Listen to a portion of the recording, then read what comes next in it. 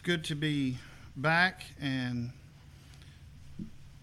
being at Grace Chapel 2 weeks ago and at Fellowship last week for the last two services of 2023. But it's good to be back here in our first time to come and worship together here in 2024.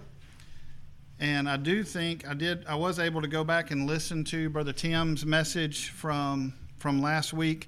And it's amazing sometimes how these things work out. But I knew before I listened to that what I was preaching on today, and they really go very closely together. So just thankful for that. The title of the message is A Cure for the Discontented. A Cure for the Discontented. And we try as much as possible to give people credit. And I'll say this about that. Brother Timothy Guest, this is his title. He assigned me the title to write an article for the Baptist Witness, which just came out. It's the January-February issue, and it has 3 articles. There's A Cure for the Discontented, written by myself, and then there's Brother Isaac, which I recommend these other two 100%. I've read both of them. They're fantastic. Brother Isaac Guest wrote on bitterness. And then Brother Robert Cale from Ripley Church wrote on depression and how that affects the child of God. So highly recommend that you go check those out. And after this morning, if you want a good summary of what I'm going to present this morning, it would be in that short 3-page article there in the Baptist Witness. So the title belongs to Brother Timothy. And as I said, I wanted to say something about that. You know, a true man of God would never claim his own content, right? It's all God's content.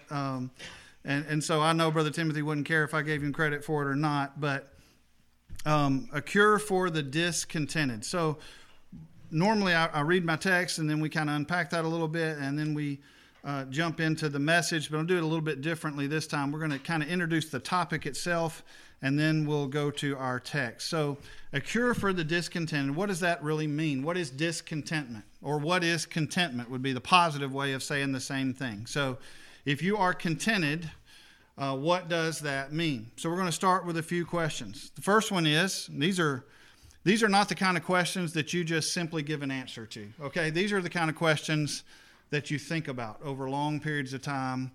These are the kind that people sit around and think about sometimes for their whole lifetime and never come up with a big, great, perfect answer for it, unless they're Christian. But so this question says this: what defines and gives meaning to your life? So now you see what I'm talking about. Philosophers have spent entire lifetimes trying to come up with the meaning of life. And like I said, if they're not a Christian, that answer is going to be elusive to them. So what defines and give meaning to your life? Then remember, we're talking about contentment. So if you're a discontented person, this is a question that you ought to really think a lot about. What defines and gives meaning to your life? What is the basis for joy in your life? So what gives you joy in your life? And notice I didn't use the word happiness. Happiness and joy are two different things, and we'll probably talk about that as we go through. But what is the basis for joy in your life? This is a big one. How do you view the God of the Bible, yourself, and the world around you? Because how you view those three things are going to impact every aspect of your life. And one area in particular that it's really going to affect, how you see God, how you see yourself, and how you view the world around you. One aspect that it's really going to impact a whole bunch is your level of contentment. According to the world, so now we're not going to talk about the biblical view first. We're going to talk about the worldly view of contentment. According to the world, we might attempt to measure our level of contentment by assessing our satisfaction with our current situation and our current circumstances. So what does that mean? That means what's going on in my life right now. If I'm going to measure my contentment, I have to look at my current set of circumstances, where I'm at, what I'm doing, all of those things, and I have to say, am I content with that or not? This is by the world's definition.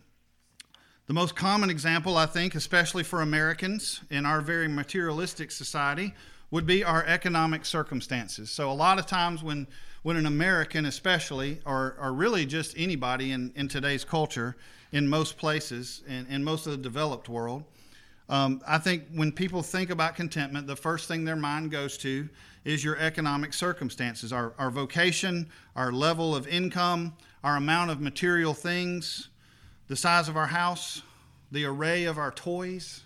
Yes, it is true that adults have toys. They do. Whether you believe that or not, you do. You've got your toys, and you probably have a collection, especially here in America. Many times that is seen as the measuring stick for our contentment. Now, we can also determine our level of contentment by our status in different areas of life, our place in society. Where do you fit on the social ladder? Things like that. Our role as an employee, even our relationships with others can cause us to be discontented. So when we say relationships with others, what do we mean? Well, one of the key relationships in society is what? It's marriage. That can be a source of discontentment for a lot of people. I hope that's not true of you. I hope that in your marriage you're very happy and contented, but did you know that marriage is really hard? and sometimes it's difficult, and sometimes maybe the grass looks greener on the other side. That's very true from a worldly perspective. Remember, we're talking about this is the world's view of contentment. Maybe you're single and you long to be married. That can be a huge source of discontentment. You know, all my friends are getting married and they're starting to have children and I'm still single. You know, what's going on? What does God have against me? Why am I? That's discontentment. So it can be also in our relationships. Even maybe your church situation. Maybe you see other churches that seem to be thriving and they have things that your church doesn't have.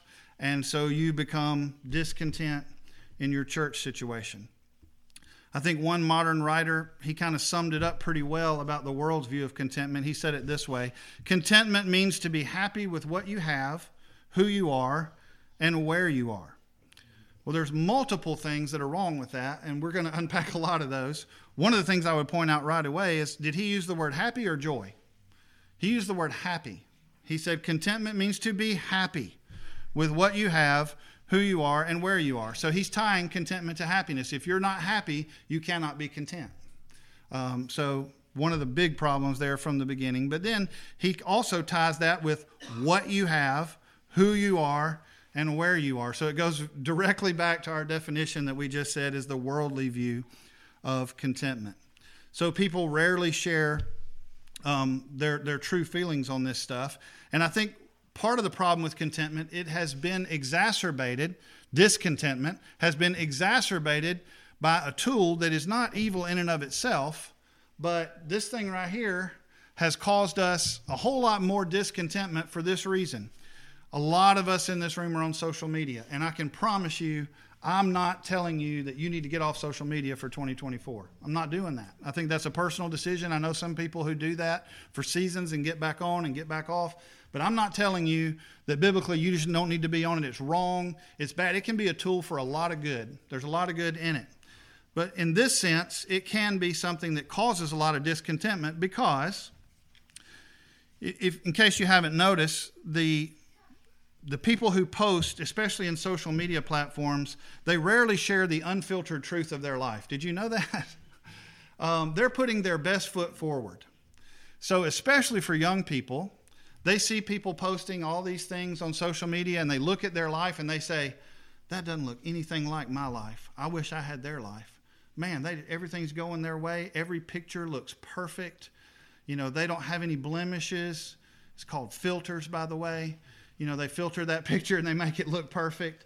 They make everything look like everything in their life is going wonderful. And we look at that and say, man, I wish I had their life. When most likely, the truth is, their life is probably no different than yours. And they have troubles and problems and trials of their own, but instead they're just putting their best foot forward. So that leads many to envy. But their envy, this is the funny part about it, their envy is based on a reality that is not even real. It's not even true. There is no truth to it. So comparing our lives to what we perceive as the better lives of others, and we've always done that. I think social media just makes it like I said, it just exacerbates the problem a little bit. There are many problems with viewing contentment in this way, as we will see when we look at the biblical view of what it means to be content. So the way the world views the topic is very different from what Paul wrote in Philippians 4, verses 11 through 13. So let's turn there. Philippians chapter 4, and we're going to look at verses 11 through 13 of Philippians chapter 4. We'll go to some other texts as well, but I think this is one of the key texts in Scripture on this topic. Philippians chapter 4, verse 11 through 13.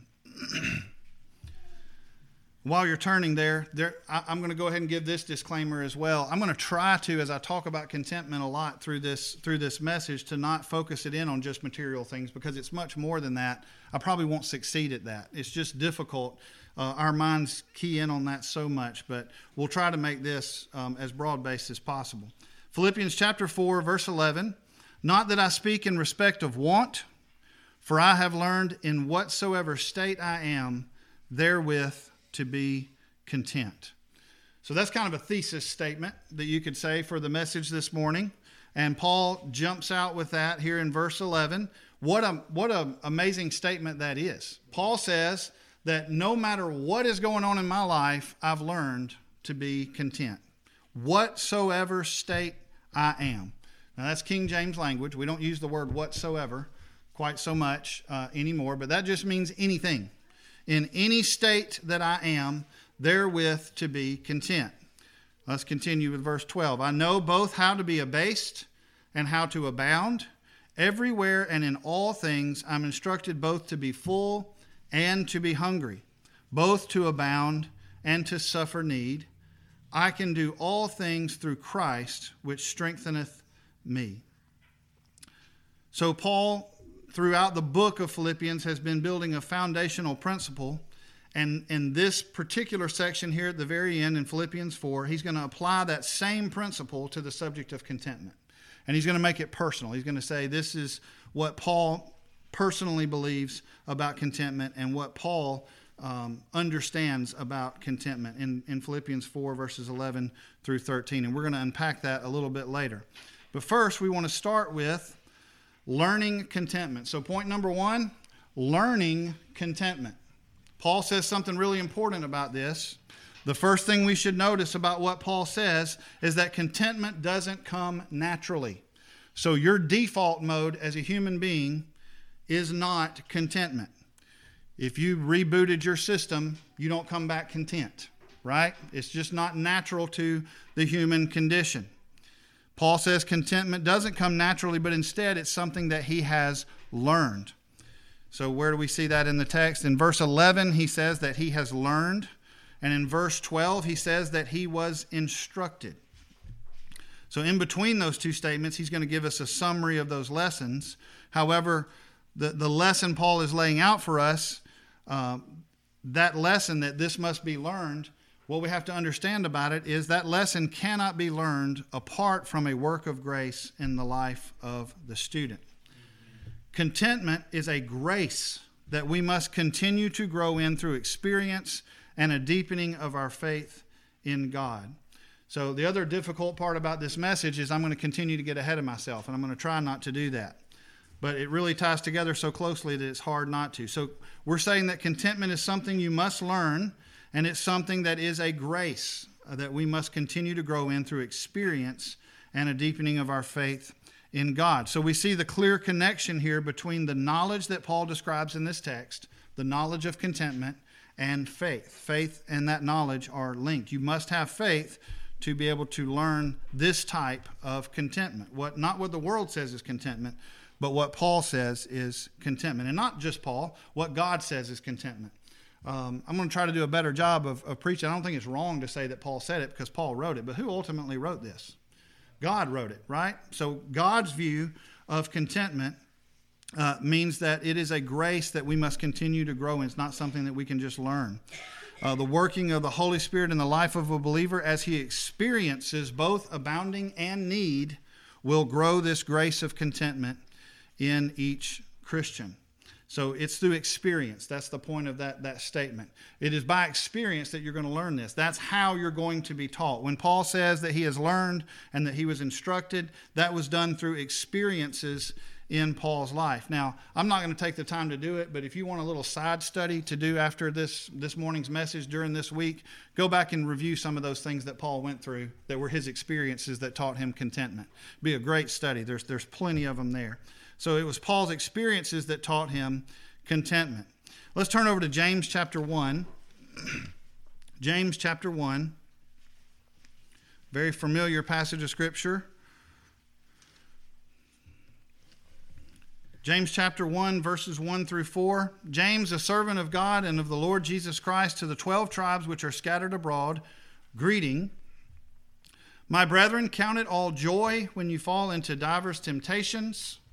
That's a strange verse, just right on the face of it, right? When he says, count it all joy when you fall into divers temptations, how can that be? He says this, knowing this, that the trying of your faith worketh patience. So when we go through things, when we have experiences, this trying of our faith worketh patience. It builds something in your life. It builds, in this text, James calls this patience. It builds patience in us.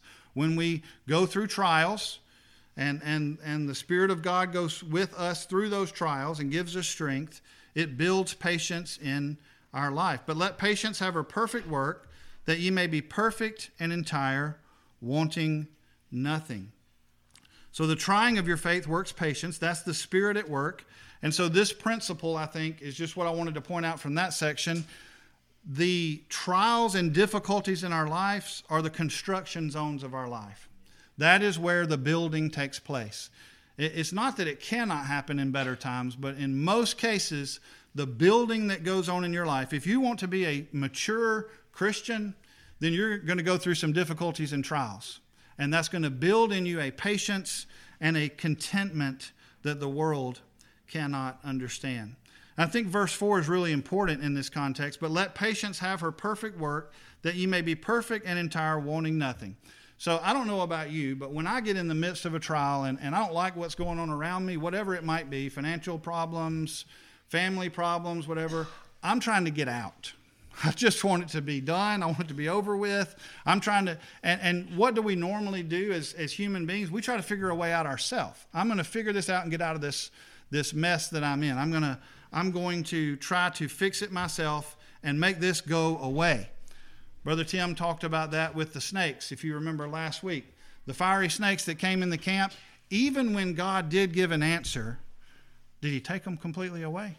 Did he take them out of the camp? No, he just gave them a remedy so that when they were bit, and why? So that they would learn the lesson and continue to learn the lesson. They would continually be having to depend on God. Well, so much the case with us. And so don't tap out too early. I'm not going to go into that whole example there, but because it's sometimes not maybe the best example for a sermon, but you know, when combat sports, when somebody taps out, if you know what that means, it's a great example of this. Don't leave it too early just because it's painful.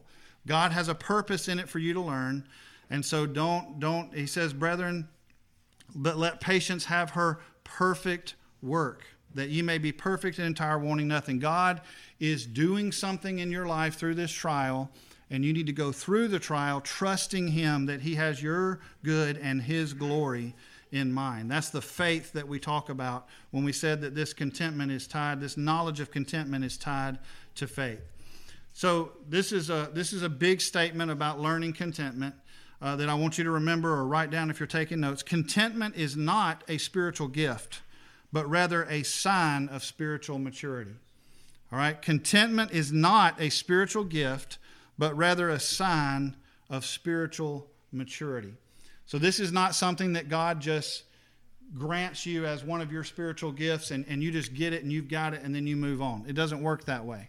It's a sign of spiritual maturity. So it is something that we learn over time through experience, as we saw there in James. Don't tap out too early. Let patience have her perfect work, that ye may be complete. Perfect, it means complete and entire, wanting nothing. So as our faith matures, we begin to embrace the assurance and trust in Christ that we see in the Apostle Paul when he says in verse 13, I can do all things through Christ, which strengthens me. That's looking forward to our last point on this text. So we must learn not only to be abased and be hungry. This is another interesting aspect of what we must learn in contentment. So probably if you think about learning contentment, you probably think, okay, so what God is teaching me through the Apostle Paul here is that when I go through times of lean financial means, when I go through trouble in my relationships and I'm not content in my marriage, or I'm not content in my singleness, or I'm not content in my church situation, or I'm not content in all of these different areas, that when those things are negative, I need to learn contentment. Well, that's half, believe it or not. That's just half of what he's saying. Because what does Paul say? Let's go back to our text there in Philippians. That's half of what he's telling us that we must learn. We also must learn something else that probably doesn't make quite as much sense to us. He says, I know both how to be abased, and this is the interesting part. I also know how to abound. You got to learn how to abound. Isn't that interesting? Why would Paul say they need to learn how to abound? That doesn't seem like a problem to me, right? If God wants me to abound, I'm good with it. Just give me all the abounding you can. I'm good with that. The other example he uses is to be full and to be hungry, or to abound and suffer need. So wouldn't you rather be on the side that talks about abounding and being full and abounding? Or would you rather be on the side where he talks about being abased and being hungry and suffering need? Well, we kind of understand that, well, maybe there's a lesson in us if there's these negative things are going on. But Paul said there's also a lesson sometimes when you're abounding. Christians have to learn how to abound. I'm going to be honest with you.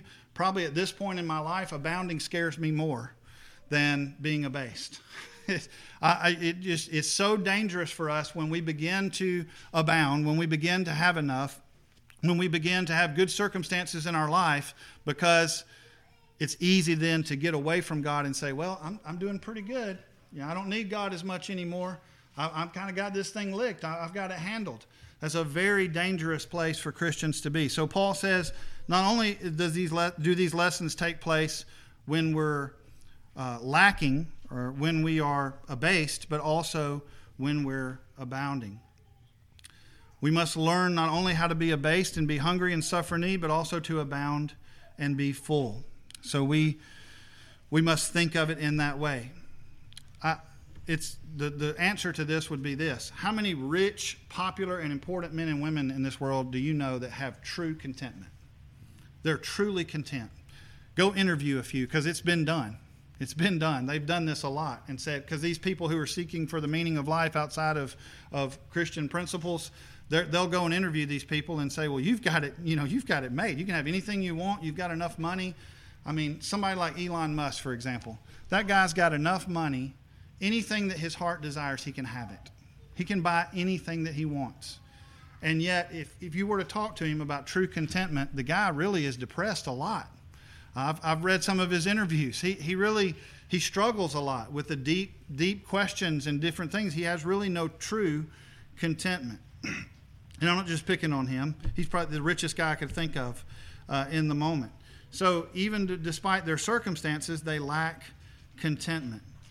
So even in abounding, we must learn this lesson that Paul is teaching us here about contentment. He had to learn contentment in all circumstances and be instructed both to be full and to be hungry. Now, the problem with this is these lessons don't take place in a quiet classroom, right? That would be nice if we just all met at the church and said, we're going to learn contentment tonight.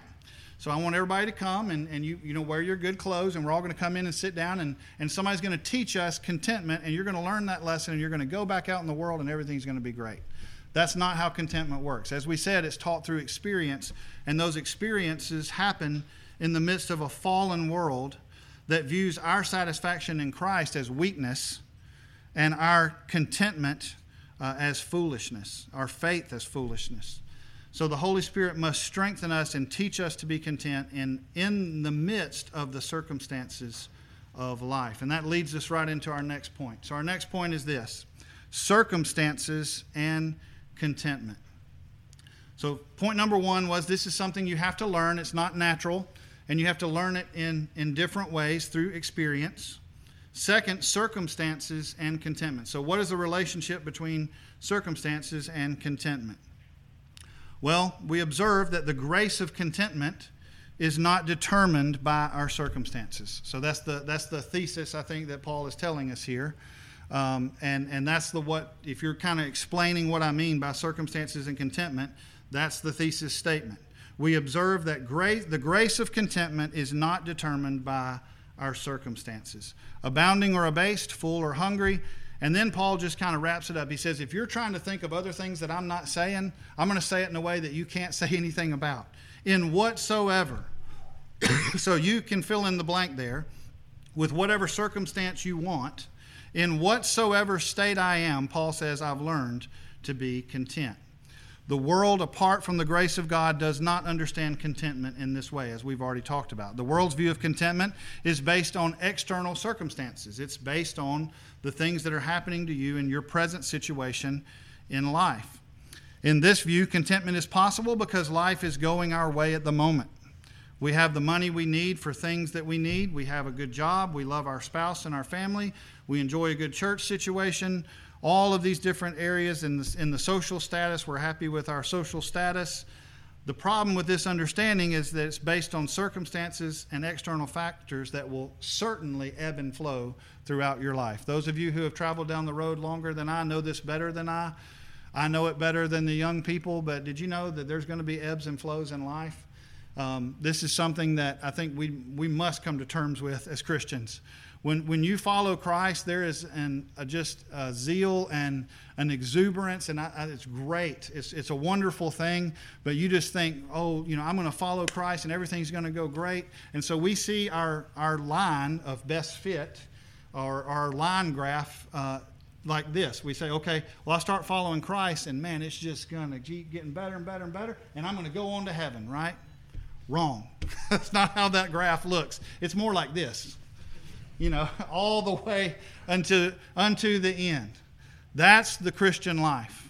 And that's what Paul is preparing us for. And he says, if your contentment is tied to circumstances, guess what? It's going to be all over the place. There's going to be times when you're not content at all because the circumstances around you don't merit it from the world's perspective. So that's the biggest difference between the two things. The truth is that those things, financial stability, our marriages, our families, all of those things are difficult sometimes and can be areas where we can fall into the sin of discontentment. Now, I'm going to try to mention it that way many times because I think sometimes we placate this sin. Well, I'm just not content. That's not a big deal. It's a sin to be discontent. It's basically saying that God doesn't have my best in mind, and I'm not content with what God is providing for me. That is a sin. So it is the sin of discontentment. So contrary to the opinions of some popular preachers today, following Christ doesn't guarantee that all your trials and tribulations are past. Every day is not a Friday for a Christian. It's not. It's not going to be. But you can have contentment through all of those things. We're going to get to that. That's going to be point number 3. But it's not tied to our circumstances. So just to illustrate this point even more, do you know where Paul is when he's writing this letter where he mentions contentment? Paul is sitting in prison. And Paul is saying, I'm content. Isn't that amazing? So now, if tomorrow the Biden administration, get political here, the Biden administration comes up with some crazy reason to throw you in jail, and I mean, they just trump up some charges, and there's nothing real about it. And they just throw you in jail, and you're sitting in jail, and people are trying to get you out, and they can't get you out. Would you write a letter to the church and say, in whatsoever state I find myself, I'm content. I'm content to be in jail right now. That's a high bar. There's no doubt about it. That's a high bar. And so just to illustrate the point about circumstances, Paul is writing this from prison. As the words of the old hymn say, God has not promised skies always blue, flower-strewn pathways all our lives through. God has not promised sun without rain, peace without sorrow, joy without pain. And I'm glad that's not the last verse of that song, by the way. Did you know there is another verse in that song? These are the things that God has promised. I'm not going to read it directly, but this is what that song says God has promised. Strength, rest, light, grace, help from above, unfading kindness, and undying love. So the songwriter doesn't leave us in the pits of despair. He does tell us that there is a lot of things that God has promised. So as a believer's contentment is not to be founded or based on their circumstances. Let's go to 1 Timothy chapter 6, verses 6 through 10.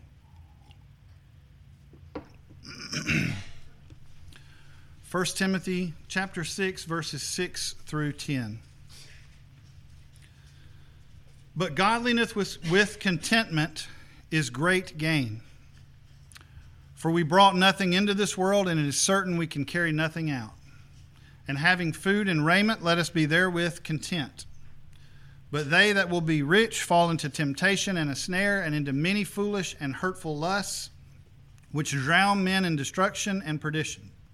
For the love of money is the root of all evil, which while some coveted after, they have erred from the faith, and pierced themselves through with many sorrows. So what this is teaching us, for the most part, is an eternal perspective. 1 Timothy 6:7 tells us to avoid the allure of greed, with the result of being content with what God has given, even if it only consists of food and clothing. Godliness with contentment is great gain. Now, once again, I'm not telling you what to do, and I'm not telling you to do this, but I will say it, and I haven't done it myself, but if you were to write that statement on a note card and put it on your mirror in the bathroom where you go in every morning to get ready to do whatever you're going to do for the day, it'd probably be a good thing. Godliness with contentment is great gain. That is just a key statement about contentment. So he's really talking about an eternal perspective here. And what is condemned here is not being rich.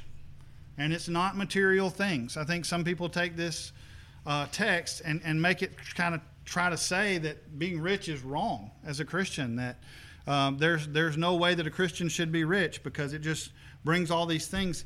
That's not what's condemned here. It's the desire to be rich. It is the desire to be rich that leads one to fall into temptation. If God blesses you with material things, He expects you to do good things with that. I think that's 100%. He expects you to be a good steward of it. But it doesn't mean that it's all wrong. But if that's what we love, and it becomes the focus of all we do, the love of money is the root of all evil in 1 Timothy 6:10. So Paul's present circumstance, as he's sitting in a prison cell, would not warrant strong feelings of contentment from the world's perspective.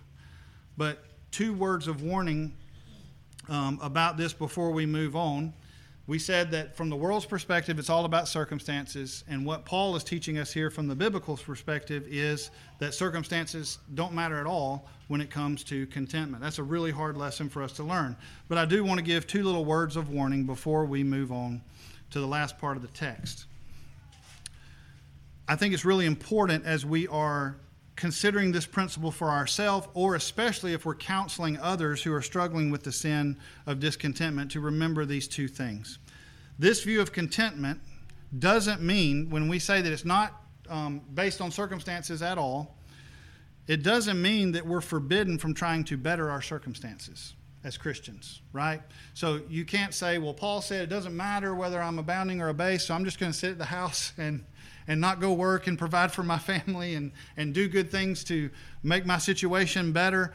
That's not biblical at all. And so it doesn't mean that you can't try to better your circumstances or your current situation.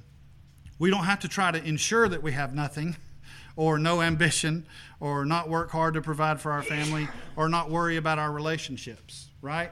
It's a good thing for us to work on those things. And some of you may say, well, why did he mention that? But I promise you there's a reason. Some people can take these things and kind of get twisted in their mind. So we want to make sure that's not what we're saying at all, that we're forbidden from trying to better ourselves or our circumstances or our current situation. It also should never be oversimplified to tell those that are struggling with contentment in their life that you simply need to just have more faith. You know what? You just don't have enough faith. You just need to trust God. Well, that's a simple answer that I don't believe the Bible would warrant us telling somebody who is struggling with discontentment. There's more to the answer than you just need to simply have more faith. Sometimes a child of God may experience a difficult struggle with daily assurance in these areas. So Paul is teaching us in this text that Christian contentment is based on something more than our circumstances, more than our current lot in life. And we need to absolutely give that message to those who are struggling. But that doesn't mean that our present set of circumstances are meaningless and they don't matter, right? So Paul's not saying that because contentment is not based on circumstances, circumstances are completely irrelevant. What did Paul pray about the thorn in the flesh? He said, God, please remove it. He wanted it to be removed. But then when the answer was no, God's grace was sufficient for him to continue on. But it didn't stop Paul from praying again and again and again, please remove this from me. So can you say, as we wrap up this section about our circumstances, can you say today, as you look back over 2023, I think at the end of the year, a lot of times we do a lot of looking forward. So, everybody about the new year, they're all about making resolutions. I think that's right. There's nothing wrong with looking to the future and making some resolutions and trying to make some goals. I think that's actually really good. But I think sometimes it's also a time we should have some reflection. We should look backwards as well. So when you look back over 2023 and everything that happened to you in that year, and for some people it was a really tough year, I'm sure. But as you look back over that, can you say, it's well with my soul? That's a contentment question. Regardless of everything that happened, can you say it's well with my soul? Have your circumstances made you discontent? Are you struggling with the sin of discontentment with your current situation in life as you end one year and start into another? So how can we then be content if it's not determined by our circumstances? That's a key question. And Paul's going to give us the answer to that in our text. So let's go back to Philippians chapter 4, verses 11 through 13, and we're going to wrap up this section, and then I want to give some just practical helps on how we can fight against the sin of discontentment very quickly at the end. So our third point is contentment in Christ. We're going to go back to our text, and we're going to see that contentment is in Jesus Christ. I'm going to read the whole text again. Not that I speak in respect of want, for I have learned in whatsoever state I am therewith to be content. So contentment in all circumstances. I know both how to be abased, I know how to abound. Everywhere and in all things I am instructed, both to be full and to be hungry, both to abound and to suffer need. But then he leaves us with this verse. I can do all things through Christ, which strengtheneth me. So the answer to Christian contentment is Jesus Christ himself. It is Christ himself. It is not circumstances, and this is really difficult, but it's not even God fixing our circumstances. God may or may not deliver you from the trial. Remember, going back to the previous message, he may not deliver you from it. He may deliver you through it. So it's not even God fixing our circumstances. It is God himself. It is faith in Christ that determines our ability to be content in any circumstance. So I told you Paul had been laying this foundation. I'm going to try to do this really quickly. In Philippians chapter 1, you don't have to turn to these. These are very familiar texts to you. Paul begins laying this foundation in the very first chapter of Philippians in verses 20 and 21. According to my earnest expectation and my hope, that in nothing I shall be ashamed, but that with all boldness, as always, so now also Christ shall be magnified in my body, whether it be by life or by death. For to me to live is Christ, and to die is gain. So you want to talk about some circumstances? What about life and death? Is that big enough circumstances? Paul says that in my body, Christ be magnified, whether it be by life or death. So regardless of whether he wants me to stay and live and suffer, or whether he's going to allow me to go on, Christ be magnified in my body. For me to live is Christ, and to die is gain. And then in Philippians 3, 7, and 8, he continued with that same principle. What things were gain to me, those I counted loss for Christ. Yea, doubtless, and I count all things but loss for the excellency of the knowledge of Christ Jesus my Lord, for whom I have suffered the loss of all things, and do count them but dung, that I may win Christ. So is Paul saying that, well, I've suffered the loss of all of these things, and so my circumstances are terrible, and it's a loss for me? No, he said it's a win for me because of Christ. So just to put it in stark terms, if you ever seen a balance sheet before, I deal with them all the time in my line of work, but a balance sheet for a business is basically your profit and your loss, okay? It's just to oversimplify it, it's profit and loss. So Paul begins that chapter by putting a bunch of things that we would see from a worldly perspective as profit. He's of a certain tribe. He has been trained in a certain way. He has knowledge. He has status. He has all of these advantages. And then he gets to the bottom and he says, I know you've been writing them down on the column of profit, but you need to move them over because I count them all as loss. The only thing on my profit side is Jesus Christ. That's the message of Philippians chapter 3. And so he says, all the circumstances really, if I have Christ, I can be content in any circumstance. It is because Christ strengtheneth me. I can do all things. Now, this verse, and I don't mean to be mean about it, but it's taken so out of context, it's terrible. It's one of the most quoted verses of the Bible, in case you didn't know it. So, Tim Tebow wrote it on his cheek when he was playing football. I can do all things through Christ who strengthens me. I can throw for 400 yards. I can run over linebackers. That is absolutely not at all what Paul was talking about when he said, I can do all things through Christ which strengtheneth me, right? Can you literally do all things, whatever you can imagine, whatever you want to do because Christ strengthens you? That is not the meaning of the text. There's a website that I follow called The Reformed Sage, and he's got a T-shirt that says, I can do all things through a verse taken out of context. I love that because that's not what Paul is saying here. What he's saying here, I can endure all things. I can be in any circumstance. What I've been talking about to you, in all of those different circumstances, I can do all things. I can be abound, I can be base, I can be hungry, I can be full. All of those things I can do through Christ, which strengtheneth me. It is through faith in Christ. So he's applying this concept that he's been building through the whole book to his personal contentment. When we see Christ through faith and we value him above all else, our circumstances no longer determine our contentment. Now, that's a difficult thing. That's easy to say. It's easy for me to stand up here and read that to you from my notes. It's a whole lot different to live that out. When we see Christ through faith and value him above all else, whether living or dying, Paul says, everything on my balance sheet, I moved it to the other side. When we value him above all else, that in that way, our circumstances no longer then determine our contentment. Discontentment is just the result of allowing temporal things and concerns to blur our view of the true treasure, which is our Lord and Savior, Jesus Christ. And the truth is, even from a worldly perspective, so I'm going to kind of shift gears here, because this is true whether you're a Christian or not. The human heart cannot be satisfied with what the world has to offer. They think it can, and they keep trying, and they get more and more and more and more. But like we said, go interview some rich people and see what you find. See if there's really true contentment there.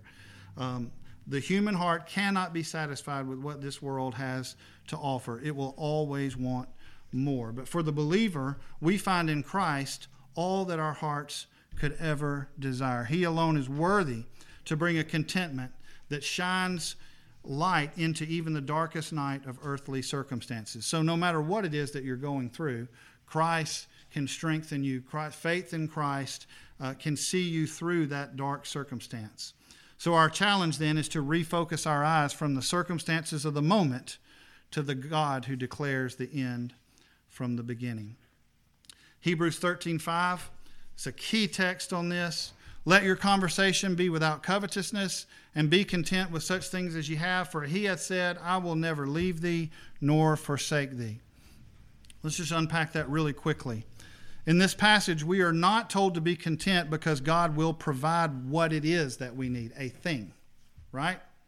He doesn't say, let your conversation be without covetousness and be content with such things as you have, because I'm going to give you everything that you want. That's not what it says. In fact, the answer part of this has nothing to do with anything material or any earthly relationship or anything of this world. Let your conversation be without covetousness and be content with such things as you have, For he hath said, so the answer is, I.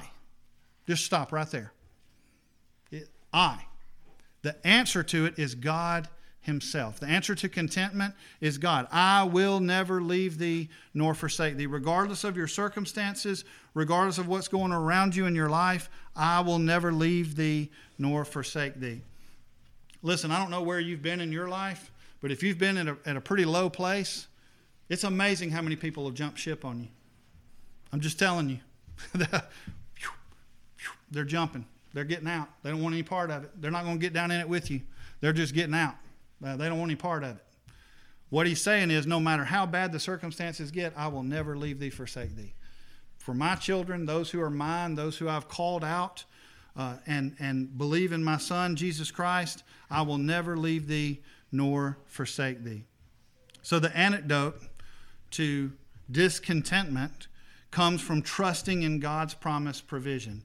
And the greatest provision that God has provided for his people is the Lord Jesus Christ himself. God has provided, is providing, and will continue to provide many other blessings in the lives of his people. So I didn't really plan on this, but let's just stop and think about that for a minute.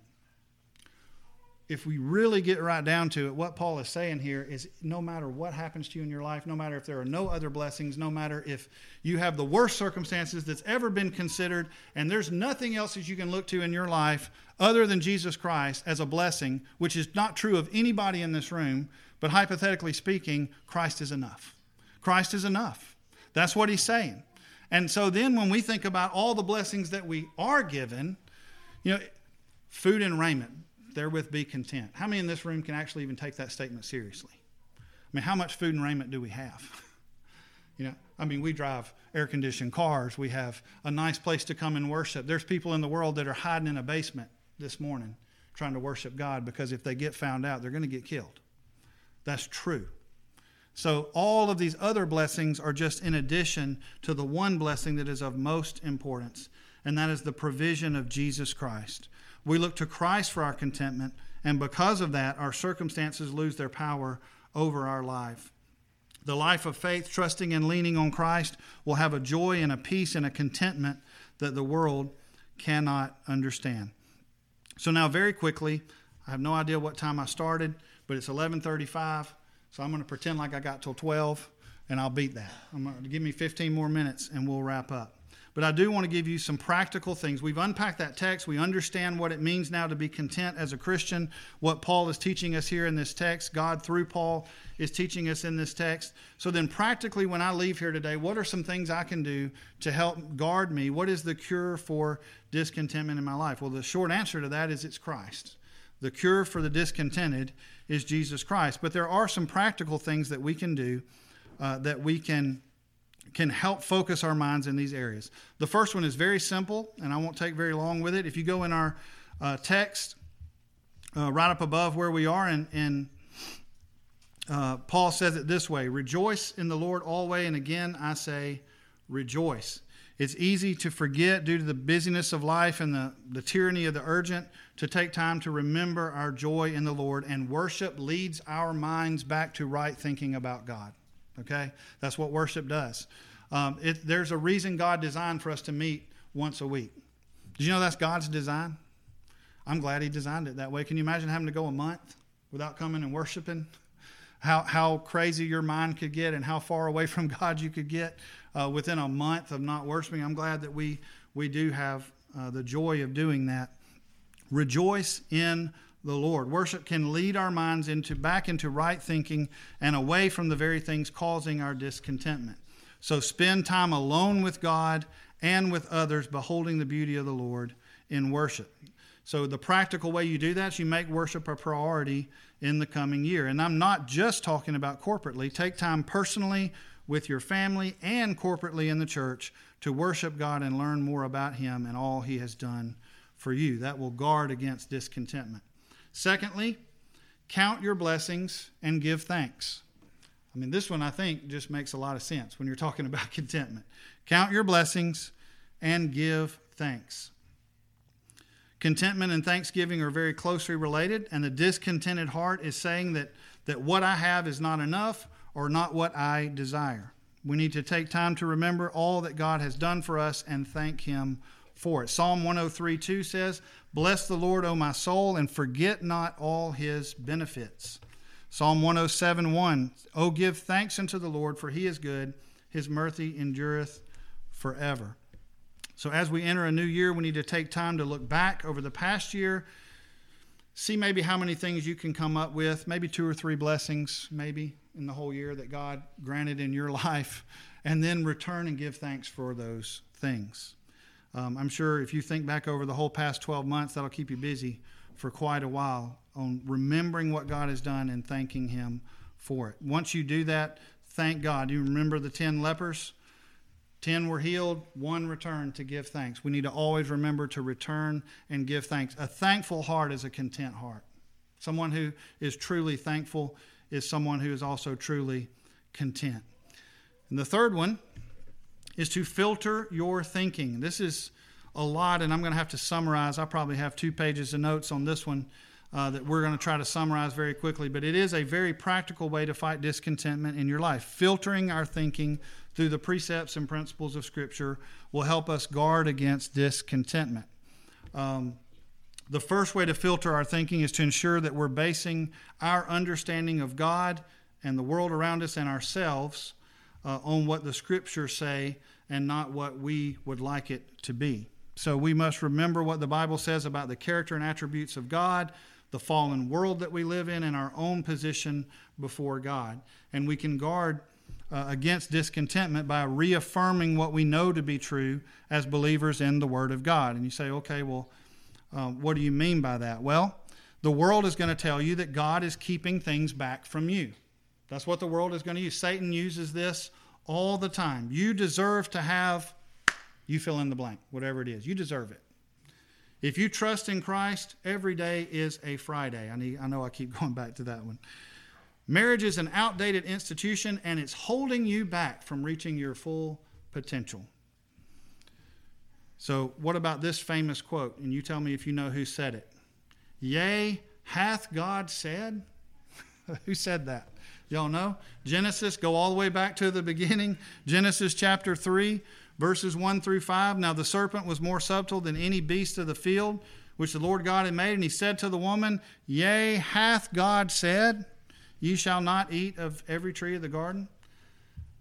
The woman said the right thing. We may eat of the fruit of the trees of the garden, but of the fruit of the tree which is in the midst of the garden, God has said, You shall not eat of it, neither shall you touch it, lest ye die. And the serpent said unto the woman, a bald-faced lie, right? Yeah. You shall not surely die. That is a lie. You shall not surely die.